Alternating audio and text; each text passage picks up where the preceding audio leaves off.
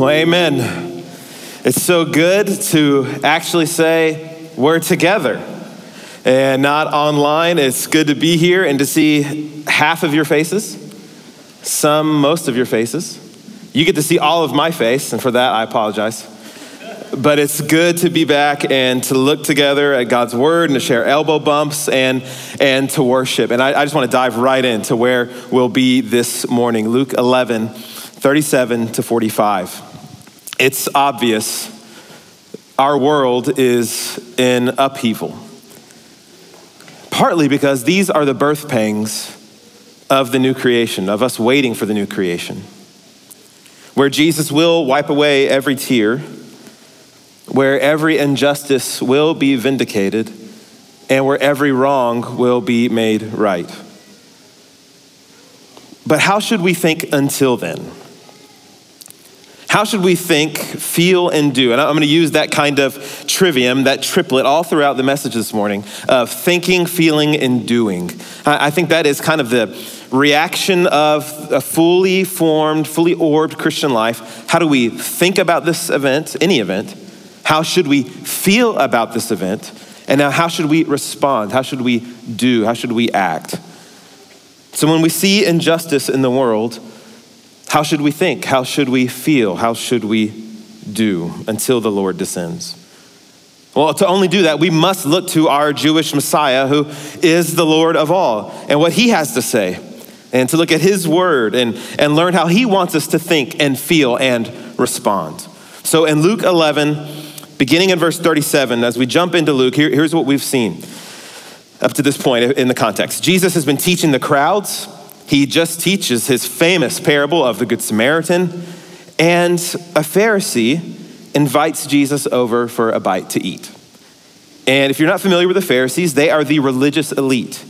They think they have it all figured out. They're there to lecture everyone else. They think they are the standard of true religion. But as you see throughout the Gospels, the Pharisees are actually the ones who are not tuned in to the true kingdom of God, but only their version of it. And we see the Pharisees, they're actually the whole time now throughout the Gospels are plotting against Jesus since he's really started his ministry. And shockingly, beginning in verse 37, a Pharisee invites Jesus over for a bite to eat. A wild turn of events. And now we can drop into their conversation. So let's read from God's word. And if you're able and desire, let's stand together in honor of reading of the words of Christ. And beginning in verse 37, our brother Luke tells us by the power of the Spirit that Jesus, as he was speaking, a Pharisee asked him to dine with him. So he went in and reclined at the table. When the Pharisee saw this, he was amazed that he did not first perform the ritual washing before dinner. That this is an extra biblical command that the Pharisees installed, that you had to do just a ritual washing. This wasn't even hand sanitizer, COVID washing. This is symbolic. And Jesus, it's not in the law. Jesus says, I don't need to do that. I don't have any sin to be ritually cleansed of. I don't need to do that. So Jesus doesn't do it. But the Lord said to him, now you Pharisees, you clean the outside of the cup and dish, but inside you are full of greed and evil. Fools, didn't he who made the outside make the inside too?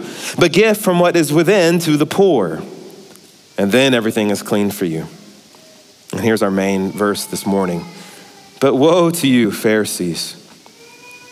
You give a tenth of mint and rue and every kind of herb, and you bypass justice and love for God. These things you should have done without neglecting the others.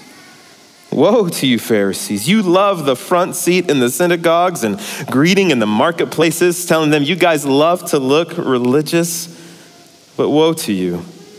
You are like unmarked graves that people who walk over them and don't know it, meaning you make people unclean before God and they don't even realize how dangerous you are. 45, last verse. One of the experts in the law answered him, Teacher, when you say these things, you insult us too.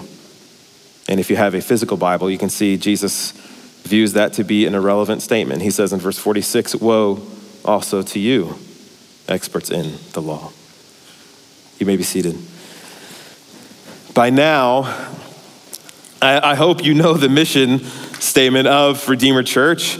Half of it is our website address that you use to register to come here this morning. Our mission is to make disciples and make much of Jesus. To make disciples means for us to live as growing and changing and ever transforming followers of Jesus who are learning to think and feel and do like Jesus in all of life. That's the mission of our church, of every true church of the Lord Jesus. And from the words of Jesus in Luke 11:42, what we see is the photo negative. One generation of us will understand that. The other generation will understand this. We see the Instagram reverse coloring filter of what disciples shouldn't be like. You see that. As Jesus, in verse 42, Jesus laments directly to this Pharisee.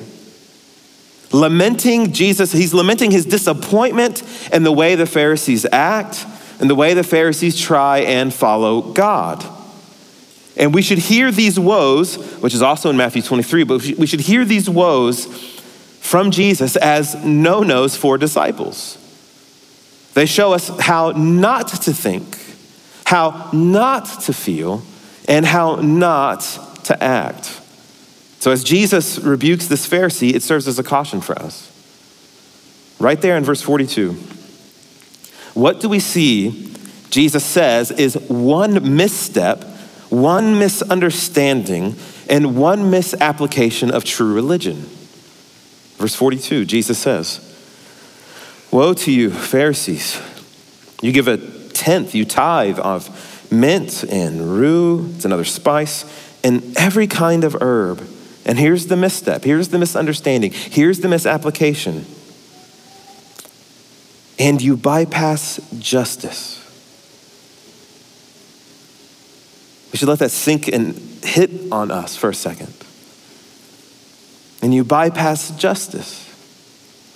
In light of everything that we've seen in our world in these last few weeks, everything that's happening, these words, bypass justice, they were really eye-opening to me this past week. If you're familiar with the Pharisees, we usually lump them and label them as legalists, right? If you act like a Pharisee, you're a legalist. If you're a legalist, you're a Pharisee. Or you try to earn salvation by works, that's being a Pharisee. Or you're showing off your true religion, that's acting like a Pharisee, and that's all true. But what else do we see is true about Pharisees? They bypass justice. They belittle justice. It's small to them. It's of no concern to them. So what I learned just from this verse this week is that being a legalist isn't the only way to act like a Pharisee. Not caring about justice is another way to act like a Pharisee too. And Pharisees don't care about justice for one simple reason in the first century. Because when injustice would happen, it didn't affect them. The Pharisees were in a position of privilege. The Pharisees were in a position of power. The Pharisees were in a position of prestige. And so when someone from a different social category, someone from a different economic category, or someone from a different ethnic background was treated unfairly or abused or taken advantage of or exploited, it didn't register on their heart because, as Jesus tells them, you weren't really loving your neighbor as yourself. And Jesus tells the Pharisee over a meal in his house. You got to get the scene in your mind. Jesus is at dinner with this man and other Pharisees in this guy's house. And Jesus tells him, you downplay justice, friend. I'm glad you tithe. You can see Jesus says, I'm glad you tithe on your mint and your rue and every kind of herb. You should have done those things and not bypassed justice and not ignored the restorative justice of God. So, beloved, what does this show us about the heart of Jesus? What do we see about the heart of Jesus in verse 42? It's that Jesus loves justice. Jesus is for justice. Jesus is against all injustice, and we must imitate Christ. The Lord says, you can see it on the screen in Isaiah 61:8, or if you're taking notes at home, or you can flip around at home, Isaiah 61:8, the Lord says, "For I, the Lord, I, Yahweh, love justice. I hate robbery and injustice." Luke 11:42 is the animation of Christ's heart on display out of Isaiah 61. I think if Jesus shared this verse on Facebook,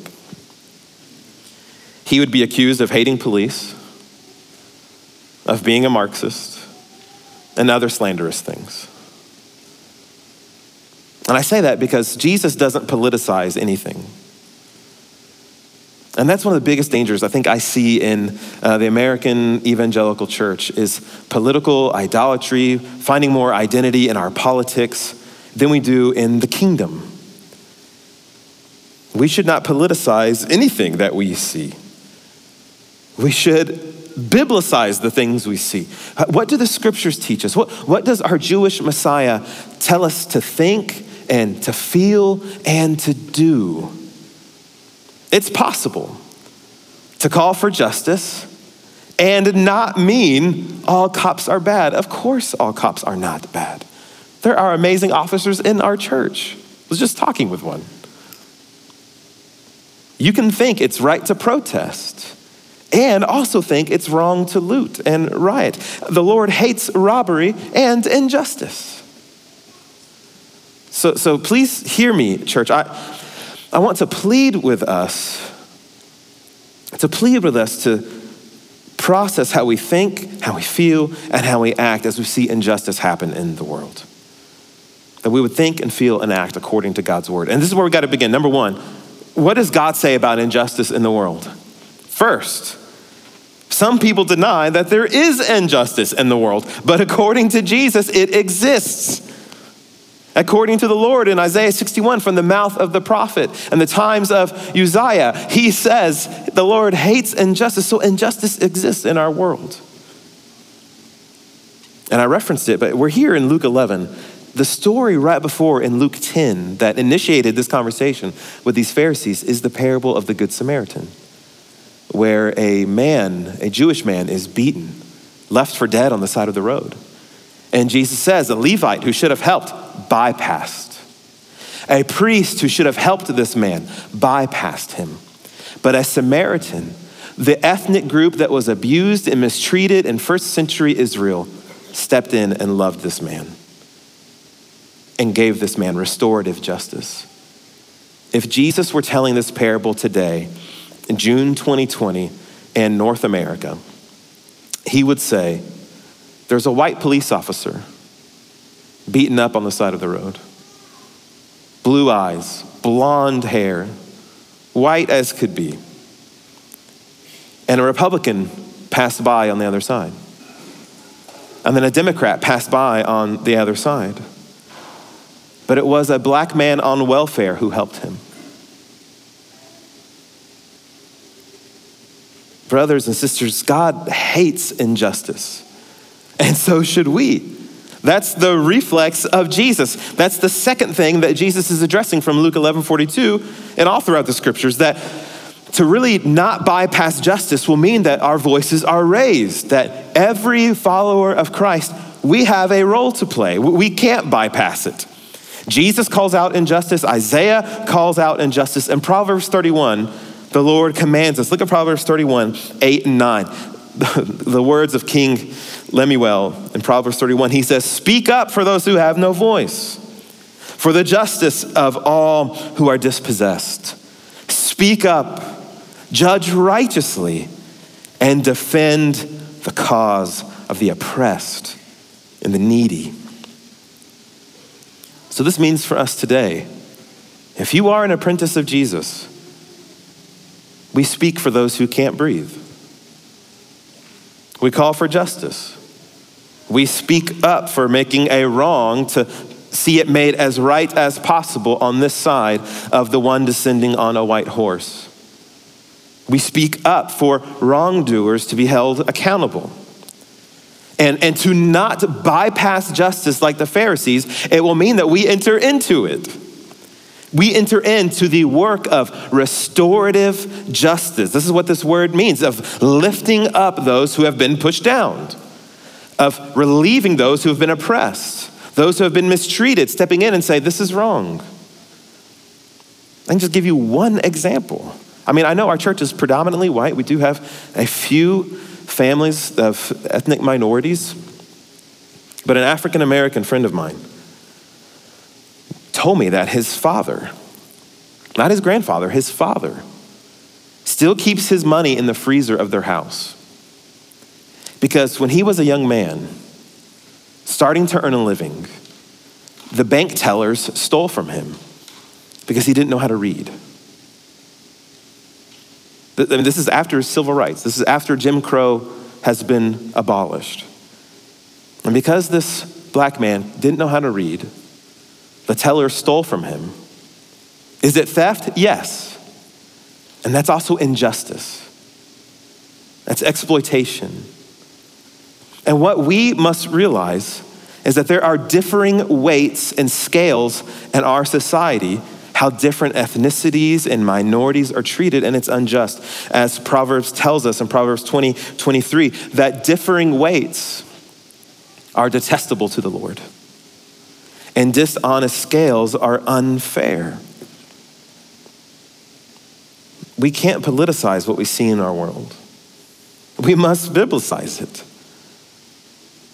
And so whoever has ears to hear, guys, I just know, I know some of you have heard what I've been saying, and I've heard what I'm saying now, and it's resonating, and you're hearing what Jesus and Isaiah and the Proverbs are saying, and you're eager and you're ready to hear. And I know others, you cringed when I walked up. You saw the title of the sermon, you didn't want to hear it. So whoever has the ears to hear, please hear what one of your pastors is saying. Speaking against injustice, and a particular injustice right in front of us, is a part of being a Christian. It is a part of being an authentic follower of Jesus. You saw what Jesus told the Pharisees. In Luke 11:42, you can see it again. It is not enough to have the other attributes, to have even aggressive tithing on our spice racks. It's not enough. It's not enough to have an authentic following with God. Jesus says, you bypassed justice. You missed justice. You neglected it. And Jesus is saying, that's not my heart. That's not my way. So for us, it's not enough that we read our Bibles, that we sing, and now we can come to church and enjoy our lives together. That's not being a fully formed disciple of Jesus. And then to ignore justice, to ignore injustice, to do all the rest and to bypass justice is not being a fully formed follower of Christ. And so you might be thinking internally, so am I not living a fully formed Christ life then if I don't care about justice and I don't care about injustice? Jesus would reply, what you have said is true, but I'm ready to lead you there. I'm ready to show you the way. And I think one reason why some of us knee-jerk so much to calls for justice, because we feel lost. We feel like I haven't done enough.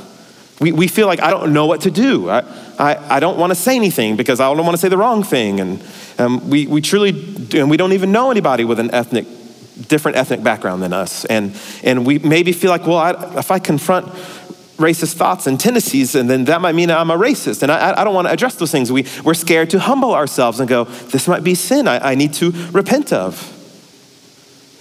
None of us, me included, none of us are following Jesus to the fullest yet. We all have areas we need to grow in and walk in.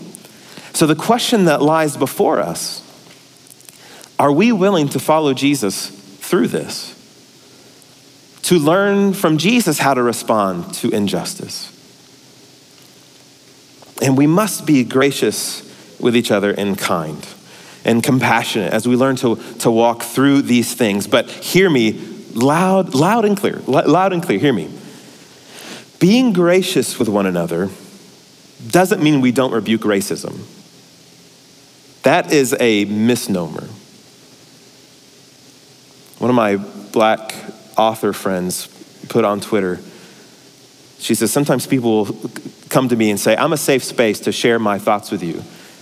And she said, you are welcome, but I will rebuke you. That is, being a safe place doesn't mean we can just say racist things and have racist stereotypes and go, oh, you know what I mean. Like, I'll never forget when one of my wife's kind of colleagues and somebody she knew was complaining to her about the HEB here in Tomball. This woman said to Natalie, I hate going to that HEB. There's so many Mexicans there. And I'm half Mexican. My mother's from Mexico. This is a white Christian woman that if I said her name, a lot of you would maybe know it. And Natalie confronted her. That's racist. My kids are part Mexican. How dare you? Oh, you know what I mean. I think I do know what you mean, and I think I don't know what you mean.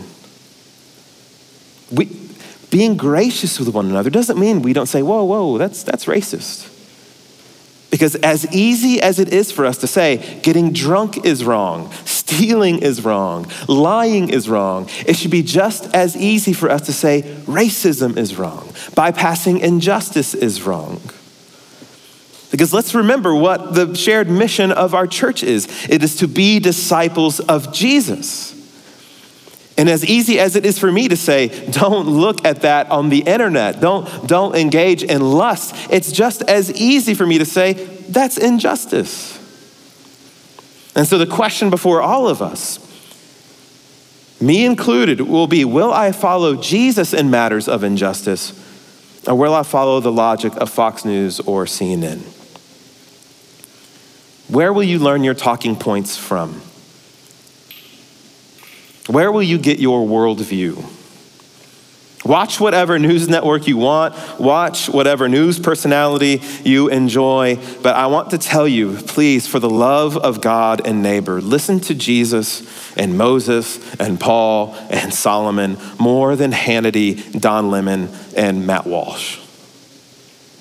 Because beloved, if you take in 3 to 5 hours of news media and articles and YouTube every day and only 20 to 30 minutes a week or a month of God's word, you will not learn how to think and feel and act in matters of justice the way Jesus desires. We must learn to act more like Christians than one version of an American. There isn't just one version. There's many versions of being an American. And our job as a church of the risen Lord Jesus is not to conform you into any mold of an American, but to make you a disciple of Jesus, who was born in the Middle East. And we are citizens of our country best when we think, feel, and act like Jesus. Because it's clear our country does not have the resources and tools to love one another. But the church does. The church does. This is what we saw throughout church history. As Justin Martyr says, writing in the 2nd century, he says, we used to hate and destroy one another and refuse to associate with people of another race or country. Racism isn't new to the United States. It's there in the Roman Empire. It's all throughout the world in every time, nation, and place. But look what Justin Martyr says. We refuse to associate with people of another race or country, but now because of Christ, we live together with such people and pray for our enemies. Sometimes what can happen, and he's not saying what some of us might think he's saying, that, we have great relationships with our brothers and sisters in Christ of different ethnic backgrounds. That's not what he's saying. He's saying all people of every race, whether they're a believer or not, they are still treated with dignity and love and respect because they're made in God's image. So to love God and neighbor, to live out the true Christianity means our black neighbor, our cop neighbor, our immigrant neighbor, our Democrat neighbor, our Republican neighbor, our Muslim neighbor, our orphan neighbor, our elderly neighbor, our single mother neighbor. That's Christianity. And we can't bypass justice for anyone made in God's image. This is why Christians, we should have no problem saying Black Lives Matter. I think Christians must say that. It's true. Black Lives Matter. We can affirm that. Now hear me. I do not support or align with the values of the Black Lives Matter organization. Not at all. I don't identify, support that organization at any extent. But that sentence is true. And you already practice this in your life. If you're a follower of Christ, you also don't align with the values of Starbucks Incorporated. But we're chugging that coffee. We don't align with the bathroom policies of Target. And we're buying that Hearth and Home though. We already know we can do this in our lives. That we can engage, we can agree with what we can agree, and then we can spit out the bones of what we don't agree with. So the statement is true that Black lives matter. God made them. God loves them. They're made in God's image. And so we should say yes. And I just don't think it's helpful to reply, all lives matter. Of course. And since that's true, there should be no problem in saying Black Lives Matter. Because here, grammar matters.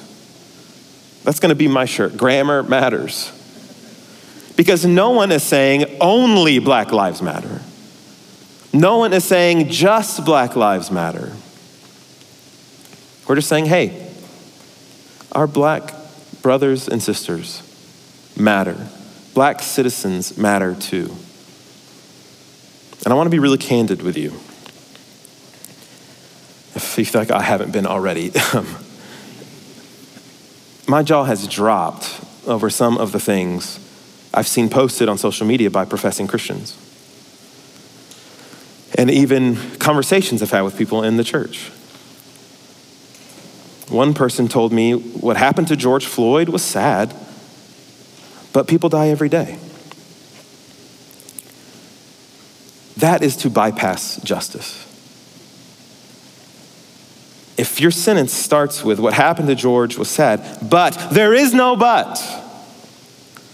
When that word gets introduced, it's an attempt to bypass and belittle the pursuit of justice. But he was this, but he was that, but this was in his system, but he has this background. That didn't warrant him getting killed on the street without due process, without power of attorney, without everything else that is afforded to an American citizen. There is no but. That's not the heart of Jesus. That's to bypass justice. Another person in the church told me, Jeff, stop talking about this kind of stuff and just preach the gospel. That's all we need from you. How come no one told me that when I've preached on abortion? How come no one told me that when we all went and protested outside of Planned Parenthood saying unborn lives matter? Or when I've preached on adoption? Or when I've preached on orphans? No one told me stop talking about those things. That's revealing of our hearts.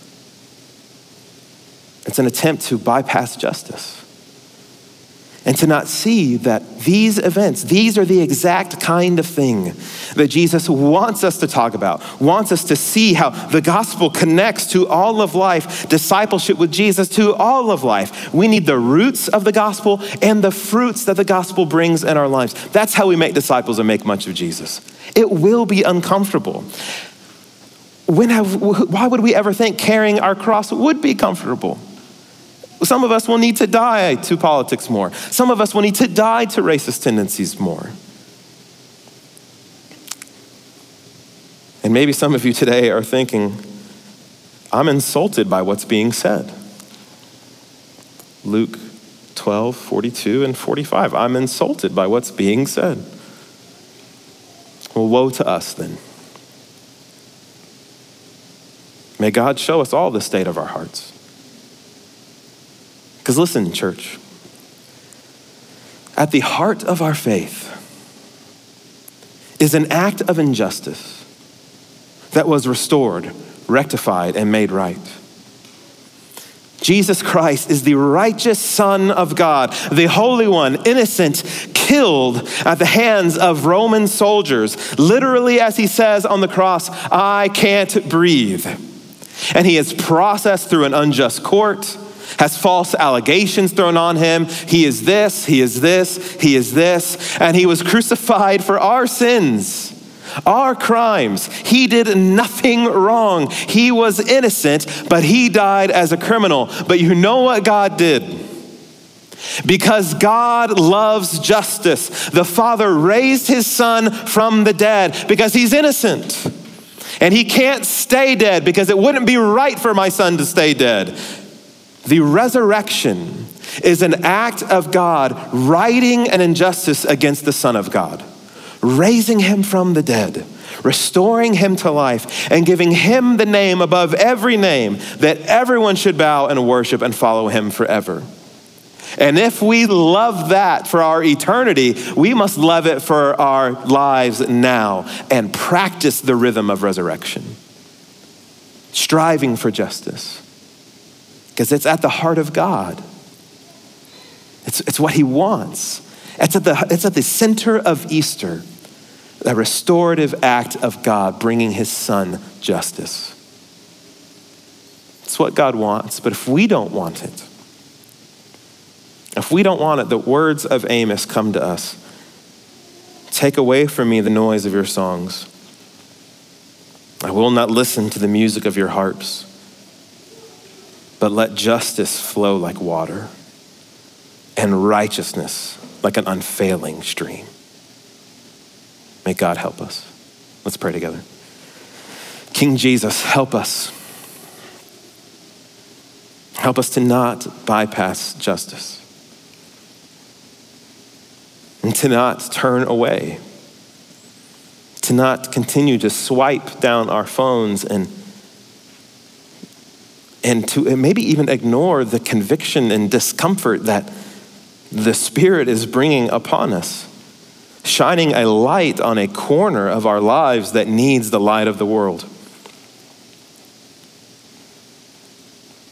So Jesus, help us to truly love all of our neighbors, to truly speak up for those who are oppressed, to make phone calls, to learn, to listen, to lament, and to love.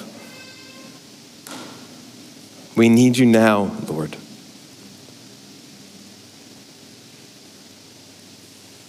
Convict us where we need it, Holy Father.